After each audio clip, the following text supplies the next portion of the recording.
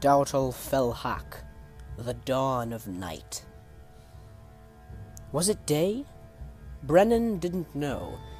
She lay still, not daring to move. Her eyes were open, yet the leaf-covered sleeping sack in which she lay covered her eyes. She couldn't see if the light of day had yet come. She mustn't. All around her and above her, she could faintly hear the whistling of the wind in the autumn branches of the birch trees around their camp. She must wait for the signal, she thought. The bag was situated in a small trench, allowing its top to be level with the ground around it. The top was covered in leaves and branches, and a large log sat beside it, covering the section of the bag over Brennan's feet. Finally it came, floating through the misty air above her. The whistle was strangely ghostly, its note ringing out long and melancholy. Hearing it, Brennan pushed the bag away from her face and gasped in a breath of fresh air. The air was indeed misty, and cold as well. The camp, if one could call it that, lay in the midst of a barren forest. The trees all around were dry and cracked, their long limbs reaching out at one who would tread these paths, and yet there was no true path as those of the broad world were concerned. But for an archist of the high north, these were paths enough. Brennan rolled up the sleeping sack and fixed it to her pack with a length of rope. She slung them over her back and left the area, feet making no sound as she walked over the leaf-covered earth with only the skill that only one of her kind would know. As she walked, the others seemed to slide out of the bushes beside her, 2 men, each with long brown hair and leather coats.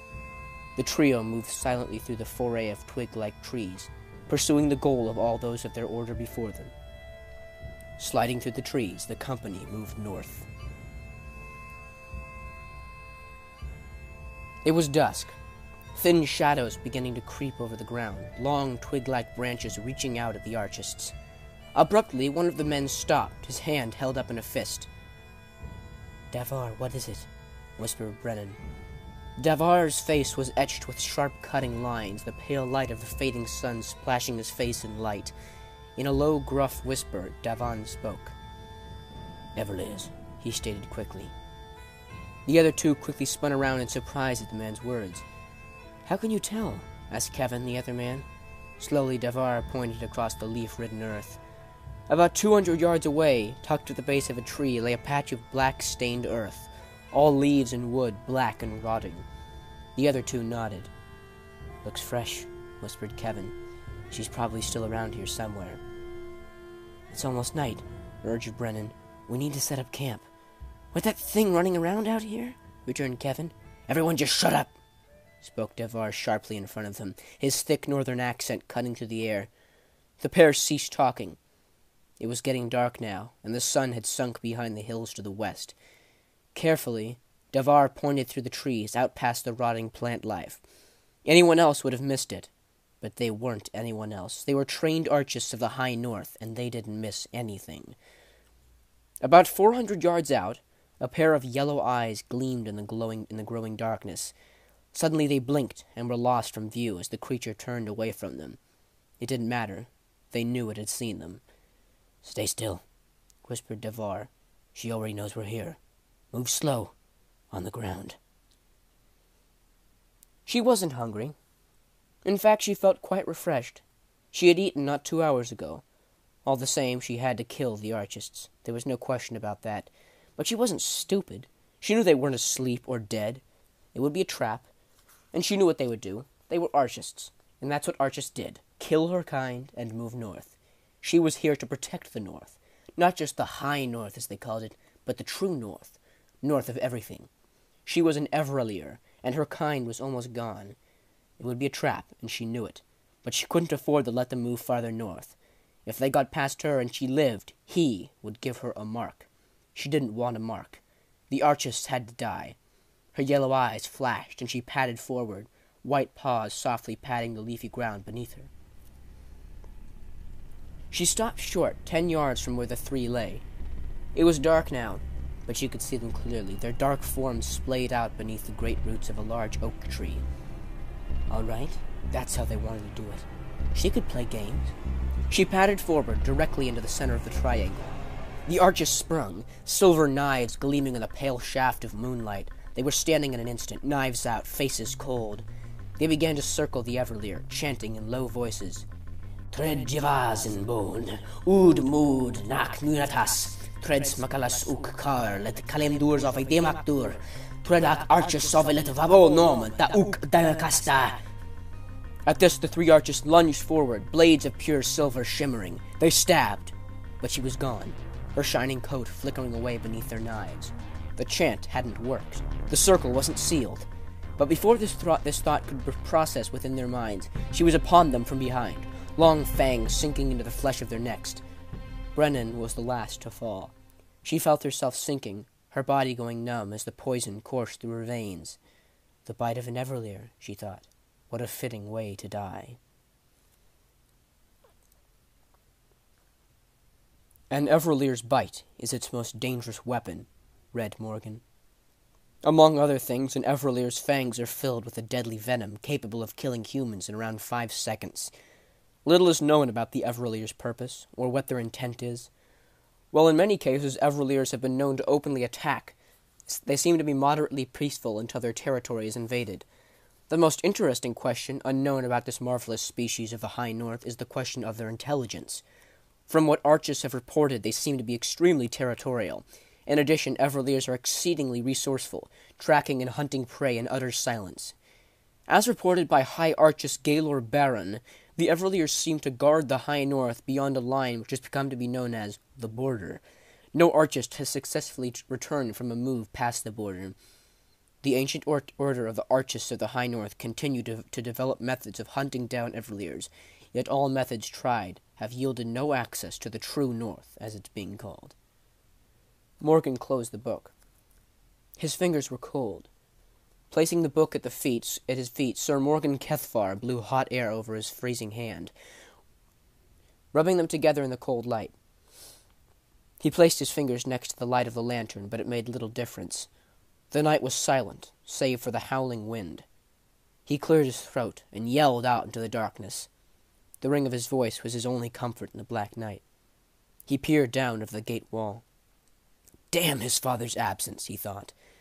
Grimacing, Sir Morgan pulled his furs tighter about himself and sat back down on the wooden stool he had been seated on. Down below, behind him, blinked the small lights of the tiny village stationed by Calliopa's north gate. Damn him, he thought once more. He belonged in Callio with his brothers, not stationed at the north gate like some common peasant. He looked down to find his freezing hands clenched in fists. Slowly he forced his fist to retract, although the tendons in his hands seemed sooner to crack than yield to his brain's constant urging. Looking to his right, over the village once more, Morgan spotted the small light of a lantern steadily approaching the base of the gate upon which he sat. Taking a deep breath, Sir Morgan stood and peered over the edge, his hands gripping the thin metal railing of the wall top. "Who's there?" he called out, but he couldn't be sure the stranger had heard him over the howling wind. The light soon disappeared at the base of the gate wall as the figure took the winding staircase to the gate top. Morgan sat in silence, eyes fixed on the top of the stairwell, waiting for the figure to appear. It seemed an age before the stranger reached the top. He was old, white hair flowing down his back, his features obscured by a wispy white beard, long and reaching almost to his waist. The end was fastened with a silver ring, which twinkled in Morgan's lantern light. The man moved slowly, feet thumping heavily with each step he trod on. "Sir Morgan Kethvar?" he questioned. "'Tis I," replied Morgan. "What news?"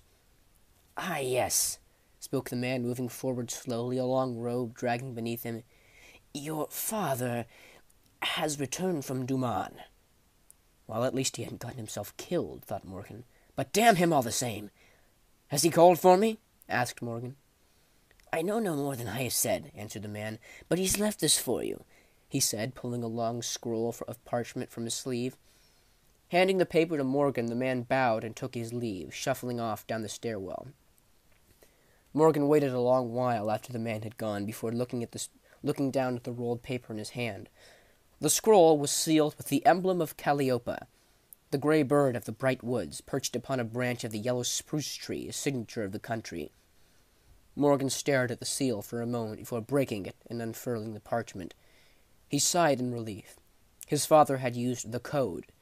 He had been afraid the old man might secretly have found the letter, considering how eager he had been to depart. Fortunately, it had been written in the code.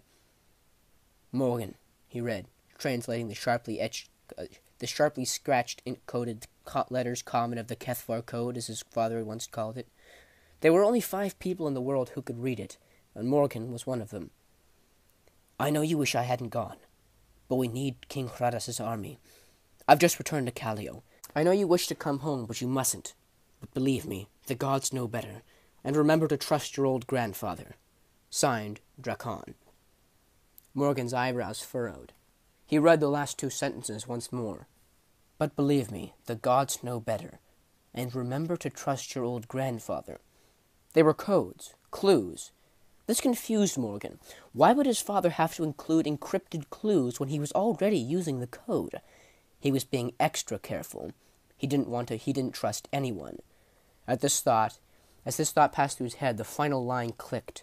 And remember to trust your old grandfather. That was an old expression that meant don't trust anyone. The old grandfather was dead, so trusting him meant trusting no one. Realizing this, Sir Morgan's heart began to pound. Suddenly, the other half of the clue hit him. The gods know better. His father didn't worship any gods. The Gods' Junction, he thought, remembering the phrase from his childhood. The Gods' Junction was what the Calliopians called the spot where the bleak river hit the Xandar, the waters combining in a screaming crash of swirling waters so powerful it was given the name. Morgan ripped the paper into paper shreds and opened the lantern side. He tossed the paper in and allowed it to burn in the oil. Closing the lantern, he grabbed the handle and gathered his cloak about him. He sprinted to the tower top. He sprinted from the tower top, shoes smacking on the stone steps of the stairwell. The name had been signed in red, Morgan thought. Red meant war. The sun should be rising. Sir Morgan Kethvar rode hard, his heels digging into the sides of his chestnut mare. The sun should be rising, he thought. He had taken the longer road to the Gods' Junction, deciding to head out of the north gate and follow the bleak to the place. But he had ridden for nearly 5 hours. The sun should be rising. But it wasn't. Not even the slightest glare or flicker in the eastern sky. Yet it wasn't pitch dark, just a deep shade of gray. He could see, but just well enough not to ride into the river. It was near an hour more before the dread hit him. He had not slept all night, and the drowsiness had just barely worn off. But as it did, the simple fact that the sun hadn't risen filled him with terror. It was then that he reached the junction. It was unearthly how the crashing water had managed to sneak up on him. As he rounded the last bend in the river, he came out from behind a tree and had his first sight of the Gods' Junction and Calliopa's south gate towering above the crashing tumult. He stopped short. And finally the dreaded truth crashed over him like one of the waves. The sun would not be rising. He stared at the red water, the blood-red water. The sun would not be rising. Only night would ensue. The dawn of night was upon them.